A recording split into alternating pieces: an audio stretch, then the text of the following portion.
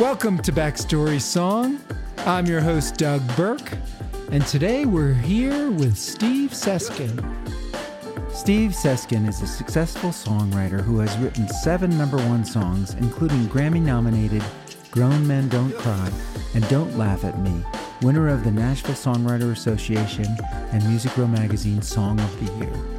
Steve's song, Don't Laugh at Me, was recorded by Peter, Paul, and Mary and became the impetus for the Operation Respect Project, a curriculum designed to teach tolerance and anti-bullying in schools. This program has been implemented in more than 30,000 schools, and Steve has performed in countless elementary schools in support of the program.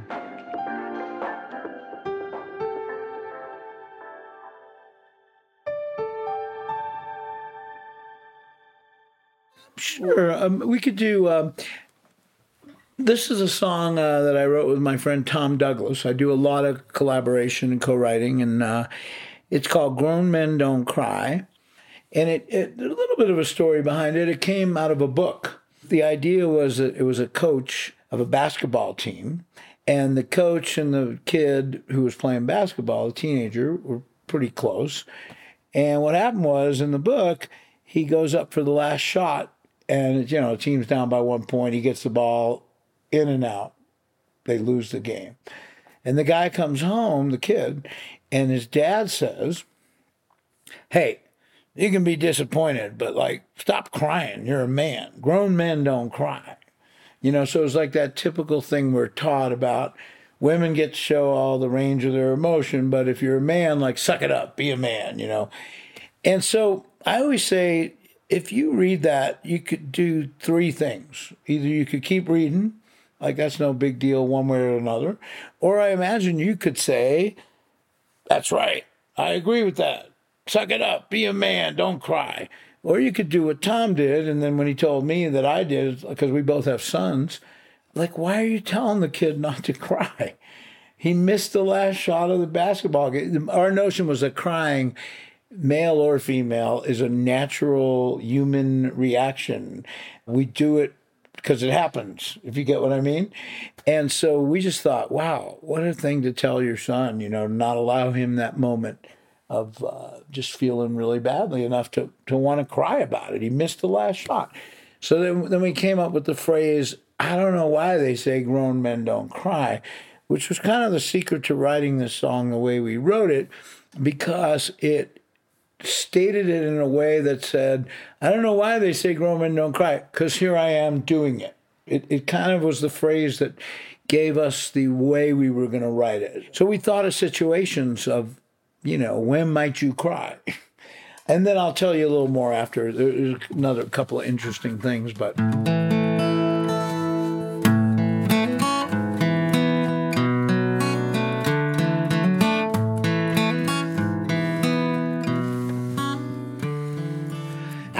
into a shopping center and saw a little boy wrapped around the legs of his mother. Like ice cream melting, they embraced years of bad decisions running down her face. All morning I've been thinking, my life is so hard, and they wore everything they owned, living in a car. It would be okay, but I just got back in my Suburban and drove away. I don't know why they say grown men don't cry.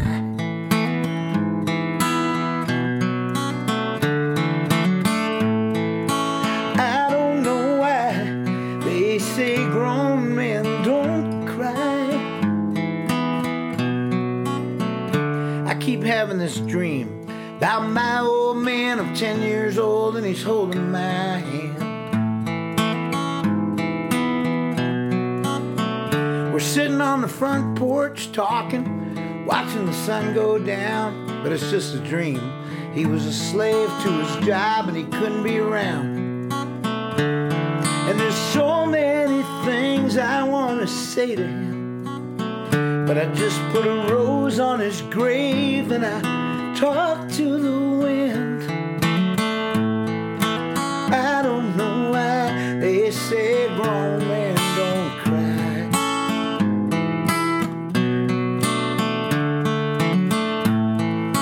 I don't know why they say grown men don't cry. Don't cry.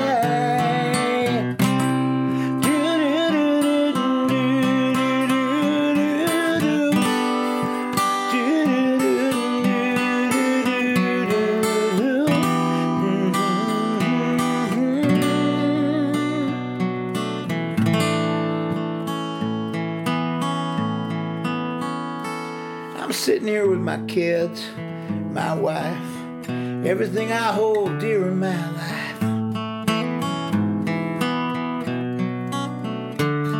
We say grace, thank the Lord, got so much to be thankful for. Then it's up the stairs and off to bed. My little boy says, haven't had my story yet.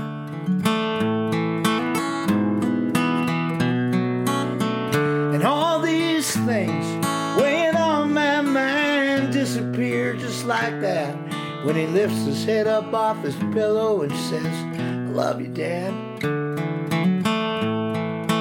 I don't know why they say grown men don't cry.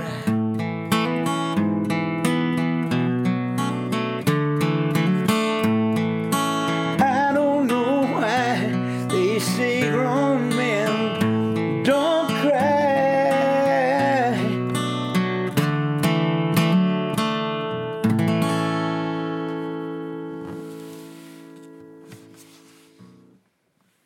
You mind if I take a tissue? No, go for it. Take a tissue, Doug. You know, the thing about that song that's interesting is we wrote the first two verses in like, I don't know, a day or two of getting together for 5 or 6 hours. Because if you remember, I said we started with this, like, when might a grown man cry? You know, so the first verse is kind of about other people's pain. See this woman in the parking lot, they're living in their car. And it's a little bit of like, I call it, you know, there but for the grace of God go I. Like, he's crying because he didn't help him. He was in a hurry. He was going somewhere. Like, we all face that situation where we see somebody in need, and sometimes you are so moved, and other times you're running to something. And the second verse is all about really me and my dad. My dad was never around, and when he was, it was almost worse than when he wasn't. But that line in it that says, there's so many things I want to say to him, I just put a rose on his grave and I talked to the wind, is totally autobiographical because I left New York when I was 1972, so I was 20 years old. And my dad died in 79 at age 57. And for probably the last 5 years of his life, we didn't really talk. You know, we had that falling out kind of deal. We always said we were going to, like, get it back together, have that, you know, make amends, all that. And just, we never did. And I got a call that he had his third heart attack and just was gone, you know. And I stood at his gravesite in Queens, New York, and had the little talk with him.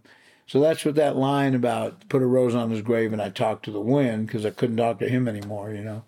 But the interesting thing about that song is when we finished the first two verses, we thought, okay, you know, there's that instrumental bridge where it kind of changes keys. And I said, we need one more verse. What else could happen that a grown man would cry about? And we talked about it for days. And I don't know what's going to happen. You either have to get sick yourself or I don't know.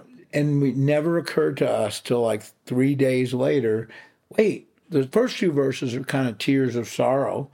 Why can't the last one be like tears of joy? And it's when I'm sitting here with my kids and my wife, I put my son to bed. He goes, I haven't had my story yet. Hey, Dad, I love you.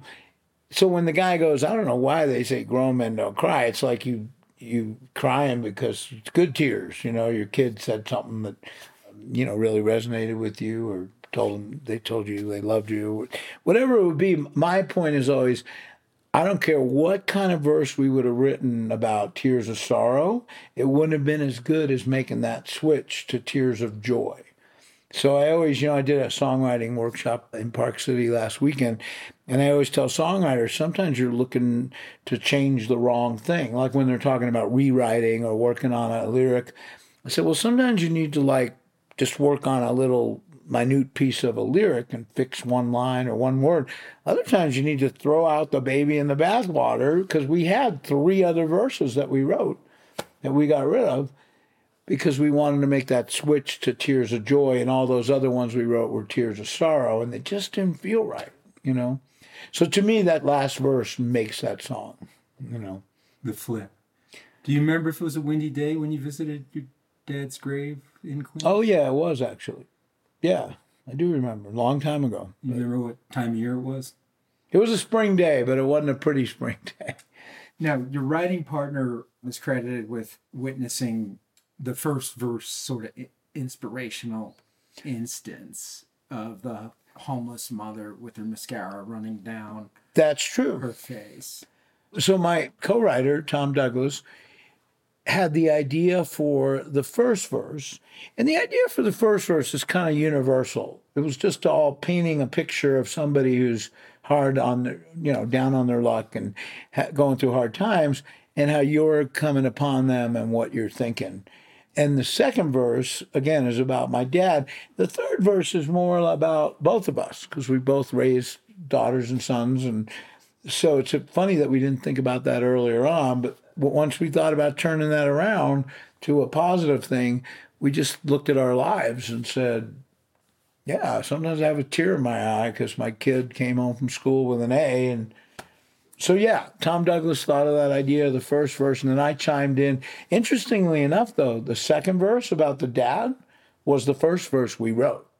So we started out just kind of vamping. I'm sitting here in the porch, and it's my dad. And we realized that, well, that can't be the first verse. Because if you end up at your dad's grave talking to the wind, where are you going to go from there? It gets pretty serious too soon. So the first verse is serious, but it's about someone else's troubles. And the second verse is more about your troubles. So there's an arc to it, Very interesting. And so when it was finished, how did you find the voice that you wanted to sing it? So Tom Douglas, when we finished the song, Tom is a really good singer. I think of myself as a really good singer too, but yet Tom has this folksy there's something about the way Tom sings a song. And if you don't know who Tom Douglas is, I mean, he wrote lots of songs that you would know. He did the demo in this case. So he did like a piano vocal. This hardly ever happens in the Nashville world of pitching songs. But the first person we played it for was Tim McGraw's. Not for him, but for his producer and his office. All these stars have, like we call them, gatekeepers. Because Tim McGraw doesn't want me calling him up 3 times a week. Tim, I have a new song for you. I mean, he'd literally kill himself. If every songwriter in town had his number, it'd be like crazy. So they have like these gatekeepers. So you have to get it through that first person or second, a couple of people who like it enough to then play it for him. So the average superstar, which Tim McGraw would count as 35, 40 million records, they have like 2, 3, 4, 5 people as gatekeepers who are listening to, and I'm not exaggerating, 1,000 or more songs a year to come up with 10 to 12 songs that he might want to sing. And so they only play him now I'm guessing on this, but out of the 1,000 songs, they're playing him maybe less than 100. Although this was early in his career. Earlier. It was 7 years in, so it was about 2000. Yeah. And so you're playing for the gatekeepers, and how do they react? Well, in this case, one of them liked it. One of them didn't like it that much. I mean, that song, if you think about it musically, is not like it does not sound like a big old hit. It doesn't have a chorus. It's got verses, with that phrase at the end. I don't know why they say grown men don't cry. It's not a particularly commercial subject, men crying, So what happened was, thank God, one of the gatekeepers said, I think Tim would like that song, mainly because of the second verse. So without going into the whole story, if you know a little bit about Tim McGraw, you would know that he did not grow up with the name McGraw even. That Tug McGraw, who was a pitcher for the New York Mets, is Tim McGraw's biological dad. And his mom, I don't know the exact story, but his mom had a little, weekend romance. I don't even know all the details. All I know is that his mom kind of raised him initially as a single mom. And then she met this other guy. They got married, but they decided not to tell Tim as a youngster, as a 3-year-old or 4-year-old, about what happened, because it makes sense. You wouldn't go into all that. And then when he was like, again, I'm guessing 12, 13, 14, he found a birth certificate somewhere in the house, like in the back of a chest of drawers, and it said McGraw on it from the hospital, And again, I'm guessing at all these, don't quote me on all these facts, but that's basically the story. So he grew up till he was a teenager thinking this other guy, who apparently raised him just fine, and that part's a happy part of the story. But when Tim found out, wait a minute, this other guy was my dad, he apparently contacted him, Tug, and said, "Where you been all my life? Like, how could you have, helped father me as a child, and then you're going to have nothing to do with my life?" And they had a lot of falling out over it. And then eventually they became very close. And when Tug McGraw died, Tim was at his bedside. But you can see why he liked that second verse. Because and I always tell other songwriters, there's nothing in that verse we wrote that's about Tug McGraw or my dad was a pitcher for the New. No, but that line about it was sitting on the porch, but it's just a dream because he was never around. I wrote that about my dad. The point is, whatever those words suggest, emotionally, Tim McGraw latched onto them because of his story and not finding out Tug McGraw was his dad till later on. Do you feel like the song has helped you get closure with your dad? That's an interesting question. It's interesting. I've written a lot of songs about my dad and growing up, and that one is easy for me to sing without getting too emotional. Some of them are not so easy, because I had a really rough situation as a kid. I don't want to get too into it, but my dad had his demons. He was a bit of a Jekyll and Hyde sort of guy, and everybody who knew him like during the day thought he was the best guy ever, and he was. But when he drank too much, he turned into the other side, So I have some other ones that are a little more emotionally meant to help me kind of deal with my situation. We'll deal with those in another podcast. Sure. On the melody, is there any story behind how you came up with the actual music, or is that first or second? Sort of at the same time, and this song is what I call a lyric-driven song. So if you notice, I'm playing the same chords except for that bridge.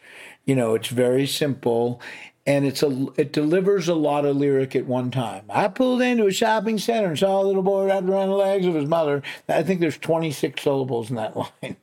That's a lot of syllables. So it's a story song kind of thing. And the music is meant to accommodate that, but to also stay out of the way. So I always say nobody's going to walk on Main Street here and hum. It's not the greatest melody I've ever written. And yet it serves the song. It delivers a lot of lyric. And the part I think people remember melodically the most is, I don't know why they say grown men don't cry. And that's really the part you're supposed to remember, So we just kind of did it at the same time, which is sort of how I do it usually. I start with a lyric idea most often, but I'm adding music to the mix pretty quick. Thank you, Steve. This has been really a treat and a pleasure. Well, thank you. Thank you for all the work you do in our elementary schools around the country. Do you want to talk about that just a little bit? I mean, I wrote a song that we didn't get to do today, but it's called "Don't Laugh at Me," and it was turned into a curriculum for schools. Mark Wills recorded it back in 1999, and then Peter, Paul, and Mary. And I started out visiting schools to do assembly programs just to talk about, respect and kindness with kids, and mainly because of that song. And I still do that. I've probably been to over 1,000 schools in the last 20 years, something I never did before that song. So a song can take you a lot of places. But about 15 years ago, I decided it'd be more fun to write songs with students. And I started a thing called kidswritesongs.org, if you want to check it out. And we've written well over 1,000 songs. I go to schools and I spend the whole day working with 4 classrooms of kids. And by the end of the day, we have a song. Here in Park City, I've been here all week at 4 different schools, and we've written 4 songs. And it's a lot of fun. It's like my favorite thing to do these days. So, thank you for listening to Backstory Song. If you like our podcast, you can become a patron at our Patreon page, where you will receive bonus interview tracks with your favorite songwriters and early release access to upcoming episodes. It is only $3 per month, or the price of a cup of coffee, to become a Backstory Song patron.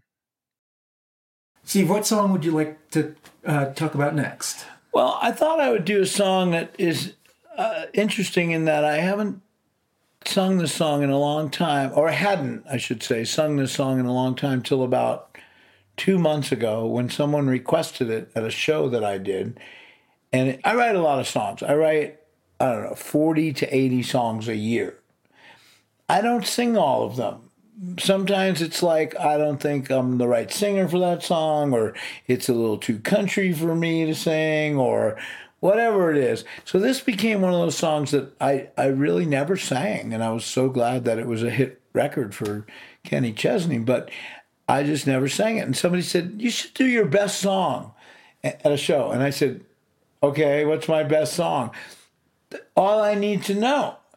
I said, you're kidding me. I hadn't sung it in like 20 years, And I sang it. I got all the words right. And I had a good time singing it. I finished it thinking, why don't I ever sing this song? I wrote this with my friend Mark Allen Springer. And, it's a simple love song. I don't write too many of those, but we wrote this about our respective wives. And it's called That's All I Need to Know. With a little luck, this old truck will get me home today. With a little more, I'll still have this job tomorrow. Weatherman says, wet weekend, he just might be right. But rain or shine, he'll be mine tonight. And that's all I need to know. In a world where most things come and go, I'll always have you to hold. That's all I need to know. Now heaven knows I ain't even close to being God's gift to women, but in your arms I feel like I am.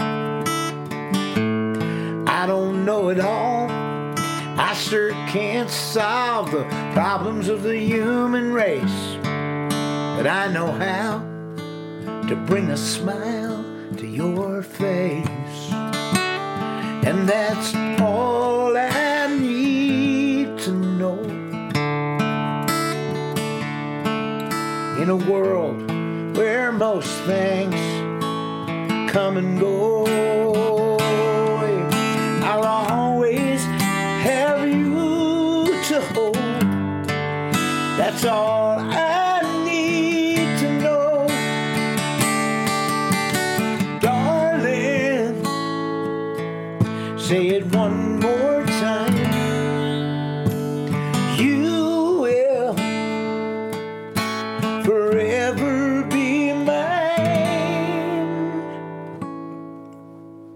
That's all I need to know.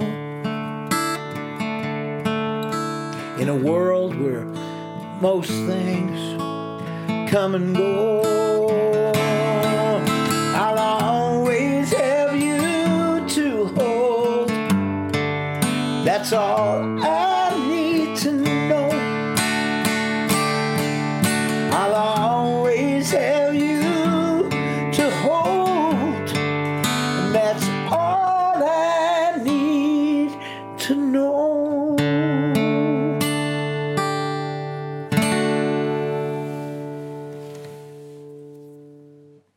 So when you write a song, a great love song like that, when do you show it to your wife?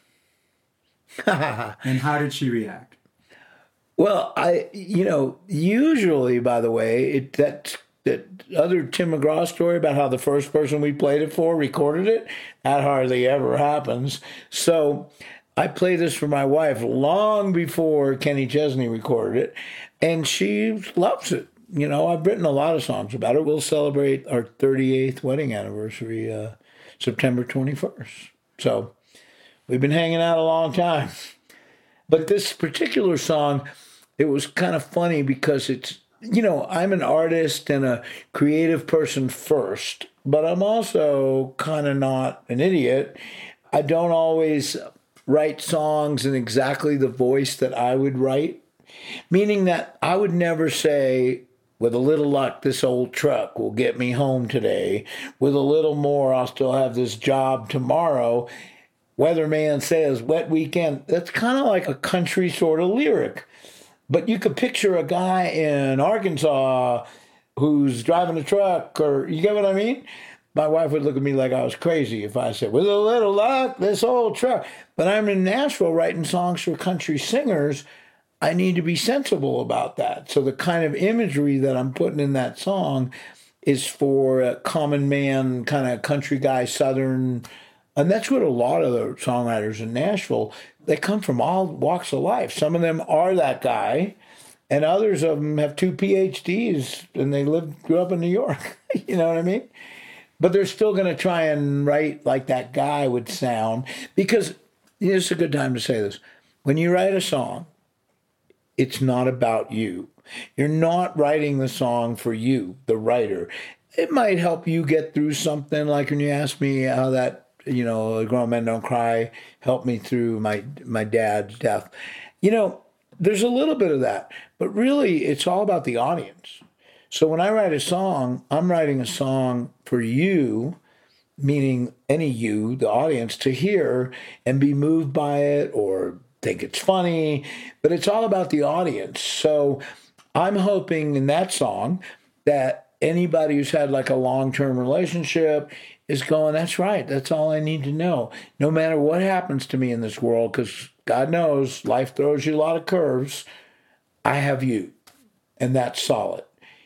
And I'm hoping other people have that you, either that or they go, oh, I love this song, but my wife died like 5 years ago, and it makes them teary because they don't have that person anymore. Or they've been in 16 bad relationships in a row, and they're like wondering, like, what would it be like to feel that way about somebody? You get what I mean? Everybody's got to weigh in, but it's not about me, the writer. It's about the listener. So this is not precisely about your wife. She was more the muse to inspire you. But it's not, of course. Right, not in the verses, but in the chorus, like, hey, that's all I need to know. In a world where most things come and go, I'll always have you to hold, and that's all I need to know. That's about my wife and Mark Allen Springer's wife. And so that's the secret to 38 years of marital bliss. Yeah. Or for you. If you say so. For you. Marital bliss takes a lot of hard work to achieve. But anyway, I really like that song, and I've started singing it again. So how did it get to Kenny Chesney? That's a funny story. I don't know if I should say this. Oh, well. So I had written a song with my friend Alan Shamblin called Life's a Dance. And some of you out there might know it. Life's a dance, you learn as you go. Sometimes you lead, sometimes you follow, and so on. And a guy named John Michael Montgomery recorded that song. And it was a really big hit for him. It was his first hit. It was on the charts. It sold lots of records. And so often when you get lucky as a songwriter, you kind of go back to the well soon after thinking, oh, he's going to like want more of my songs. In fact, I'd like to thank John Michael Montgomery because he not only recorded Life's a Dance, but a song of mine called No Man's Land and one called If You've Got Love. So I had 3 top 5 records with him, and I like him very much. However, when we finished that song, we said, oh my God, the first person we should get this to would be John Michael Montgomery because he was hot, selling lots of records. Let's get it to him. So we sent it to Kentucky through his manager. And we said, please let us know as soon as you can because we just wrote this and we want to get it out in the town. It's not easy getting songs cut, by the way. I don't want to make it sound like it is. It's super competitive. But you'll never succeed if you don't try, sort of thing. So it's a lot of like throwing spaghetti at the wall. You have a new song, you're playing it for everybody you could possibly think of that might like it, hoping that one person says, yeah. So anyway, we get it to John Michael Montgomery's manager, and we hear back about 3 days later, and the message is, John really likes the song, but he's wondering if you could do a rewrite on the first line of the second verse, because he doesn't feel like he can sing that line. Mark Allen Springer and I are looking at each other saying, second verse, first line, what line is that? Oh, heaven knows I ain't even close to being God's gift to women. Well, the only reason you could not sing that line is because you think you are. And so we sat there for a minute, and, John Michael Montgomery is this tall, strapping, good-looking guy, He probably is God's gift to whatever. We sit there and we're like, oh my God, like that's like our favorite line in the whole song because it's got a charm to it. It's followed by the line, but in your arms, I feel like I am. I mean, it's just like the perfect. So I'm happy to tell you that we stuck to our guns. We were going to call his bluff. We sent back a message that said, no, we can't change that line. And I'm like sitting there thinking, there's like hundreds of thousands of dollars that are slipping through my fingers right now, But then I gambled. I said, he's going to say it. Okay, I'll sing it that way. No, he says, not singing that line. I said, okay. And then I thought, well, who else could we get this to, And Kenny Chesney had just started his career. I want to be careful how I say this. He's a little shorter than John Michael Montgomery. He has a little less hair. Interestingly enough, 3 years later, he was on the cover of People magazine as one of the 25 most sexy men in the world. Okay? But in 1993, when we were thinking of like Alan Jackson, the tall drink of water kind of guy, and then we thought of Kenny Chesney, let's try it with him. And the thing is, he loved the song, and one of his favorite lines in the song is, heaven knows I ain't even close to being God's gift to woman. So the song ended up in the right hands, and it was a big hit for him, and there you go. So it's easier at the beginning of an artist's career. You might have went to school with them, or you're just hanging out at the same bar or playing golf with them or whatever it is, and it's easy to hand them a tape, or back in the day, as soon as somebody gets to be a big star, they put up a little wall behind, between you and them, and rightly so. And the melody on this one come to you at the same time? Yeah, kind of. To me, this is a bit of a classic country melody. The beginning of it is very, da-da-da, ba-ba-ba-ba-ba. And then the chorus is like a big kind of ballad. That's all I need to know. It just sort of came to me. Melodies just happen that way for me. I do work on them, but a lot of it is instinctual of just like, what do I want to say here? And what do I want the music to say to accommodate what the emotional meaning of the words are? Backstory Song's mission is to help songwriters and their work get found and discovered so they can make a living and keep on creating great songs. The best way to pay a songwriter is to listen to their songs. Unfortunately, with the decline of radio listeners, songwriters who live off royalties do not make the same royalties they used to. Please help out the Backstory songwriters by listening to their songs on our playlist. Share Backstory song episodes with your friends on your social media and encourage them to do the same By liking and sharing Backstory Song on your social media, you'll be helping the songwriters on this podcast. So the song Don't Laugh at Me, I wrote with my good friend Alan Shamblin, who's written so many songs you'd know, The House That Built Me, by Miranda Lambert, who we talked about earlier. I Can't Make You Love Me If You Don't, Bonnie Raitt. And he's like my best co-writer in that we've written 138 songs together in 30 years. And we just, we're best friends and we write a lot of songs. And there's kind of nothing I haven't talked about with Alan. Everything my wife knows, Alan knows. So one day we were just talking about our kids. He and his wife have 3 kids, and my wife and I have 1 son. But one thing they all had in common was that they'd all had problems here and there in school with people teasing them or making fun of them or them doing it.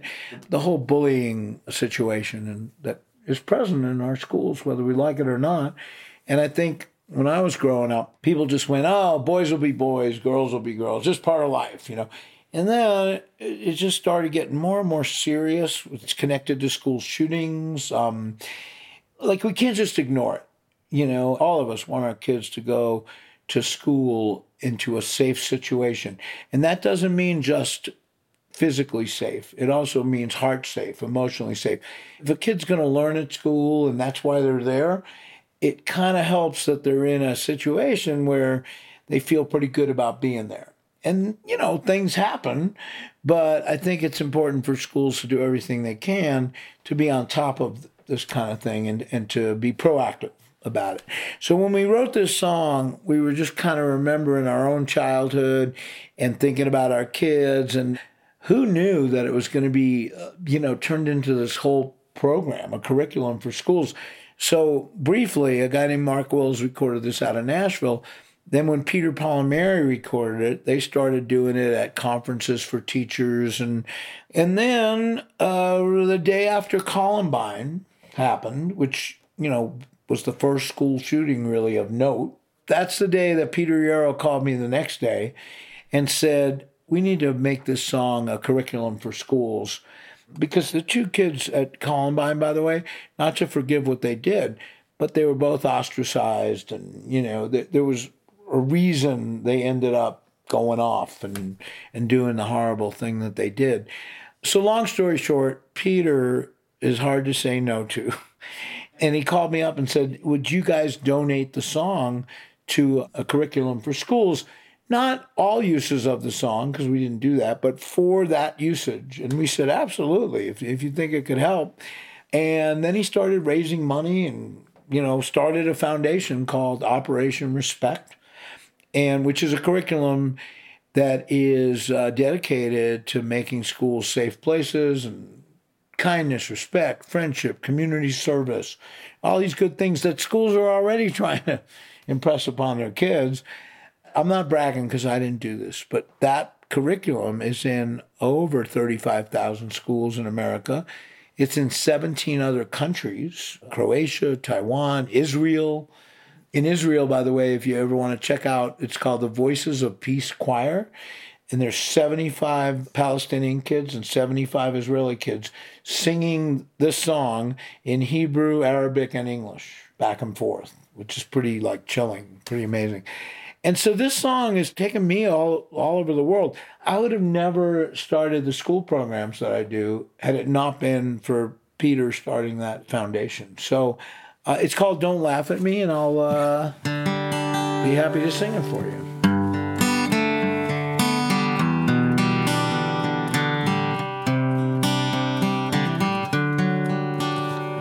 I'm a little boy with glasses, the one they call the geek. A little girl who never smiles. I've got braces on my teeth, and I know how it feels to cry myself to sleep. And I'm that kid on every playground who's always chosen last. I'm the one who's slower than the others in my class.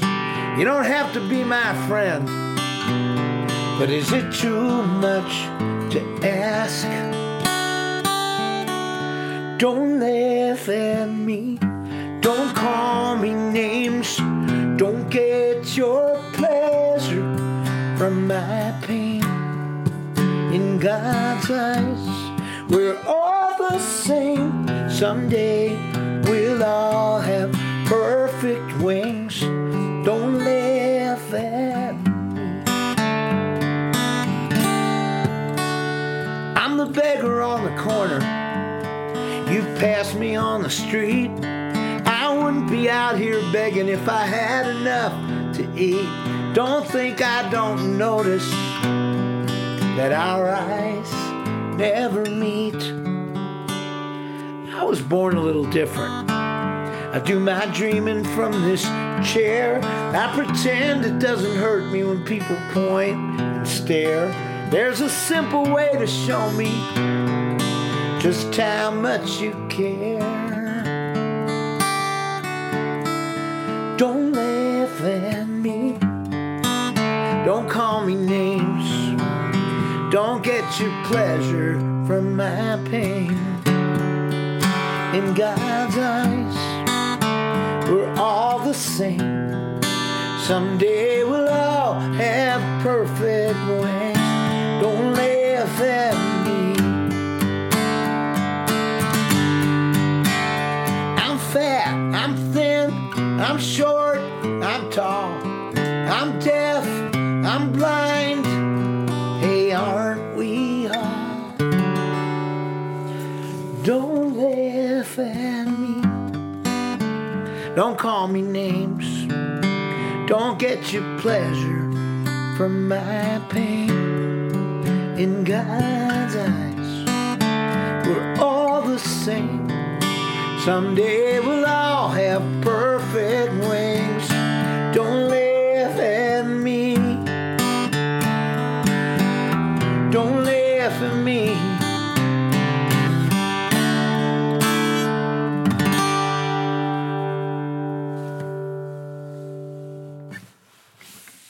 It's beautiful.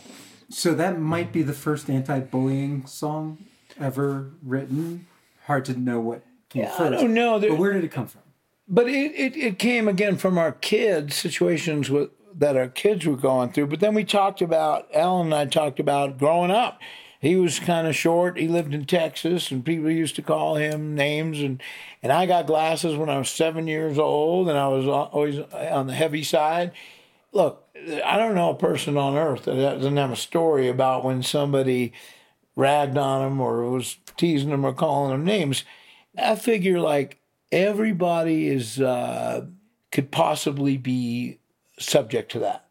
So, you know, even if you use the beautiful blonde girl in your high school, well, people think she's dumb. Or they say, oh, she's beautiful, but not much up here. Well, how do you know? Have you ever even talked to her? So it really runs the gamut. When Peter, Paul, and Mary recorded that song, by the way, they said that when they first heard it, they'd been singing together for 45 years, but they'd never had a conversation about being bullied when they grew up. And that song created a dialogue for them to say, hey, what happened when, you know, Noel Paul Stuckey and Mary Travers, and, you know, they knew each other so well, but they suddenly had this opportunity to talk to each other because of that song. And to me, that's another side of what songs are about, to create conversation, to inspire people, to make them cry, to make them laugh, to make them think, you know, but also the other side of songs, and I don't write too many of these, but I also value a song that just makes me want to dance, makes me want to move. There are some great songs that are just fun songs, a little hook, you know, let's get it started and whatever. I mean, I just tend as a writer to be more apt to write things that are going to pull at your heartstrings. That's my goal. So you and Alan finished the song. It's unlike any song that's been written in terms of the subject matter in many respects. And so how do you decide what voice is the right voice for this song? Oh, well, this is a good opposite to the Tim McGraw story. We finished the song and everybody in town passed on it. Garth Brooks, John Michael Montgomery, Kenny Chesney, all the people that... This was already in 1999. I'd had a lot of hits as a writer. Everybody, nah, we don't want to sing a song about don't laugh at me, don't call me that. I'm serious, nobody bit. And there was this artist named Mark Wills, and he heard this song and just fell in love with it. I'm a big believer of like the right artist finds the right song. Now, sometimes it's hard because there's all those gatekeepers again, you know. And I remember a story where Mercury Records, they were fine with him recording it, but they didn't want it to be a single. They didn't want it to come out on the radio. They thought, well, this will just be an album cut. And they went up to Kentucky, apparently, to hear Mark in a concert. And he did that song. And again, I'm not bragging or anything. I wasn't there. But the whole place stood up. It was like a 5-minute standing ovation. And one of the groups of people there in the front row was 25 wheelchairs with people with disabilities. That's when the record company, you know, they like to just make us think they know everything in terms of marketing and what's, you know, that's when they looked at each other and went, well, maybe this should be a single. Like, look at that reaction to it. And it was a #1 record, but it could have easily never came out. I've been on both sides of that equation. You know, I've had songs where I thought, well, this is a big old hit, and it never came out, you know. I have a song, last thing I'll say, is Reba McEntire just recorded, like now, as in September here of 2019. It just came out. Alan Shamblin and I wrote it 21 years ago. And it's called Cactus in a Coffee Can. It's a long story song. It's kind of sad. I don't think it'll ever be on the radio, but you never know. What if Reba decides, I want this on the radio? It would probably happen, you know. So again, a lot of that's out of our hands. We just write the songs and hope they find good homes. And we write a ton of songs. I don't care what songwriter you have on this blog show. We write a ton of songs that don't get recorded, that don't have the interest level. I've written 2,500 songs. I've had about 100 of them recorded. Some of the songs that haven't been recorded are like my favorite songs. You never know. Well, Don't Laugh at Me has turned into a worldwide movement, and for that we thank you, Steve. Yeah. Oh, my pleasure. Thank you. I'm glad of that. 2,500 songs you've written, that one has changed the world. Thank you for listening to Backstory Song. If you like our podcast, you can become a patron at our Patreon page, where you will receive bonus interview tracks with your favorite songwriters and early release access to upcoming episodes. It is only $3 per month, or the price of a cup of coffee, to become a Backstory Song patron. All right. We got one more. Well, let's do one more song. Sure. How about No Doubt About It? Okay, well, that's another love song. But has a really interesting story, 2 interesting stories.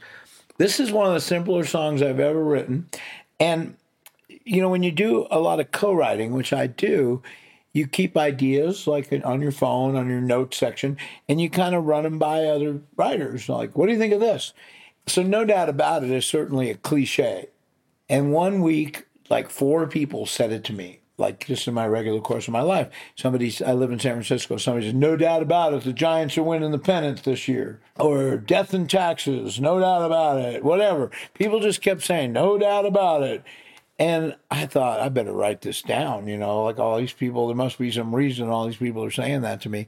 And I'd run it by co-writers, and they'd say, well, and I didn't know how I was going to write it. Like, I had no idea. What are we going to do with that, you know? And co-writers would say, it's kind of a cliche, don't you think? And I'd say, yeah. What else you got? Which is a typical co-writing exchange. It's like, no, let's work on something else. That doesn't excite me. For like a year, I'd run it by people. And then one day I ran it by my friend John Scott Sherrill, who I ended up writing it with. I said, here's a song idea. It's called No Doubt About It. And he said, man, that's great.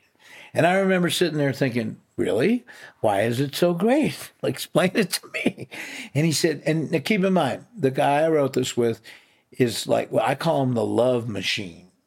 Because every song he writes has a baby in it, darling, sugar, honey pie. Like sometimes there's 4 of those things in one song kind of thing. So every song he writes pretty much has a girl in it. I write songs like Grown Men Don't Cry, Don't Laugh at Me, like about all kinds of other stuff, because that's what I do. But occasionally I go down this road, and I thought, well, maybe he's the right guy to write this with. He seems excited about it. And he says, what if the couple they're in love, and they're so much in love that there's like no doubt about it. And the first thing we came up with was, we were meant to be together, ain't no doubt about it. So he says, what if they were meant to be together? You know, like it was ordained, like they were like, and we started thinking about, they were so much meant to be together, just like other things that belong together.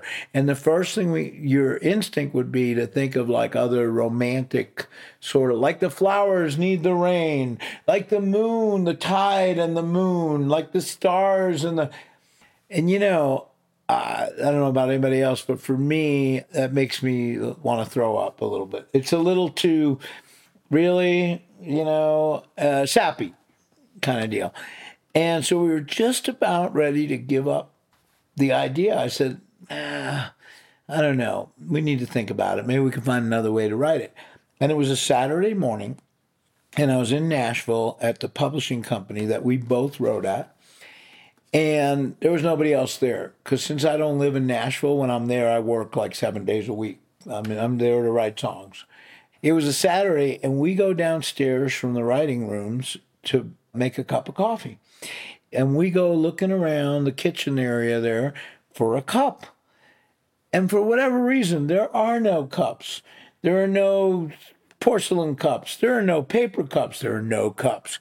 And all of a sudden, he says to me, you know, we better go to the store, because what good is coffee without a cup? Because if you think about it, you're not going to stand there and pour the coffee. If you could see a video now, you'd see my hand pouring the pot into my mouth of hot coffee. You're not going to do that. We went and got some cups, and we came back and wrote,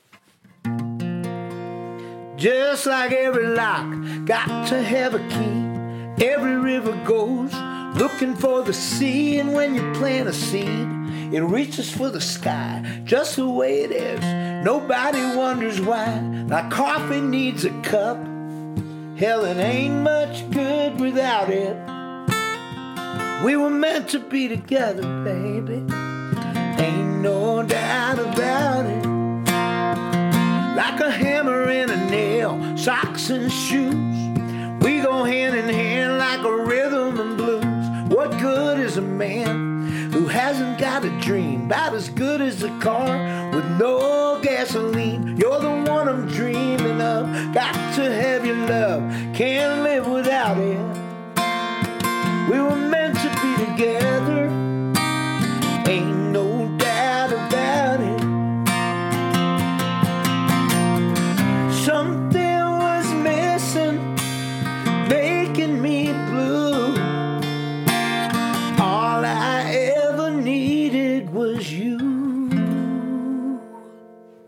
Just like every lock got to have a key, every river goes looking for the sea, and when you plant a seed, it reaches for the sky. That's just the way it is. Girl, with you and I, like coffee needs a cup, it ain't much good without it. We were meant to be together, baby, ain't no doubt about it. Oh, there ain't no doubt, there's no doubt about it.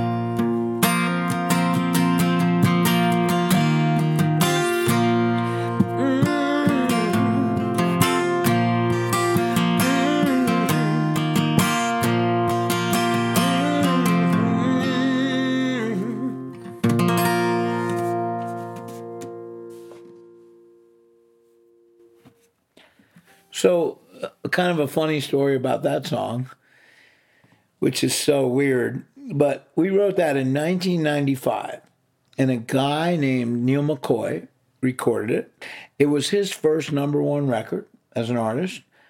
It was actually my first number one record as a writer, because I had those other songs before, but they had gone to like number 2, number 3, number 4, and you don't get a number 2 party. Like when you have a number one record as a writer, you get a number 1 party. There's no number 3. No. And so it was really cool. And Neil McCoy came to the number 1 party, and all that was great. And I hear through the grapevine from somebody that when Blake Shelton and Miranda Lambert got married, their first dance at their wedding was this song. that they were friends with Neil McCoy, and Neil McCoy came to their wedding. And at the wedding, the first dance was just like every lock. We were meant to be together. They sang this song. And I thought, wow, that's really flattering. Out of all the songs in the world, they chose our song to play. And I thought, man, I don't know Blake Shelton or Miranda Lambert. And I said, if I ever get a chance, I'm going to thank them for using this song. I thought, that's really sweet. And then like another 5 years go by or so. I'm busy. I have a lot going on. And somebody else mentions that to me. And I thought, darn it, I'm going to take care of this. So this goes to show that I don't read People magazine, or I don't keep up with all the gossip, So I didn't have any way to get in touch with Blake or Miranda, but I did know Blake's producer. His name is Scott Hendricks. And I called up Scott Hendricks. I said, Scott, it's Steve. Listen, I've always wanted to thank Blake for using No Doubt About It as the first dance at their wedding. Now you have to know that Scott is a pretty talkative guy. Silence on the other end of the line. Nothing. I said, Scott, are you there? He goes, yeah. I said, well, is there a way I can get in touch with Blake? I want to make sure he didn't think I was trying to get Blake a song. That would probably be the case. I said, I just want to thank him. He goes, I don't think that would be a good idea. And I said, why not? Do you not read the papers? So of course, Blake and Miranda had gotten divorced like that, 6 months earlier. And I just didn't know about it. And I said, oh, I don't think that would be a good idea. He's saying, you missed your window. Of thanking him or them for using that song. It wouldn't work anymore. And every once in a while now when I sing that song, in the bridge where I go, something was missing, making me blue, all I ever needed was you, I now sing, something was missing, making me blue, all I ever needed was you. And Gwen, yes, I get, and so on. And people crack up because it's pretty funny. But anyway, there you go. So Neil McCoy made this his title song on that album. Yes. How did it get to Neil? How did you pitch anybody else first? Actually, this was pretty much pitched to Neil. His producer was a guy named Barry Beckett, who's since passed on. But Barry Beckett came out of the whole Muscle Shoals, kind of R&B meets Blue-Eyed Soul, that kind of world. And we just felt like this song was kind of fit into that. Just like every life. That, I can't quite do it justice, as a singing style. But it just had that groove. And Barry Beckett loves songs like that. So we played it for him, and he played it for Neil. Neil's from Texas, and he just loved that song. And interestingly enough, is the publishing company where I wrote had 3 hits on that album. The song that came out after No Doubt About It was called Wink. All she gotta do is just give me that wink, which is way more up-tempo, kind of commercial than this song. And I remember when we got the word that, because this is like record company business stuff, and we don't have a say in that usually. They never call me and say, should your song be the first single? And I'm like, yeah, it should be. We were thinking, oh, please don't make this song, our song, the first single, because Neil hadn't had a hit yet. If you remember, I said it was his first number one. And I said, this song's, it's not a ballad, but it's kind of like, it's like every life. And Wink was like a stone cold, commercial number one sounding song. We thought they should put them out in that order, Wink and then No Doubt About It.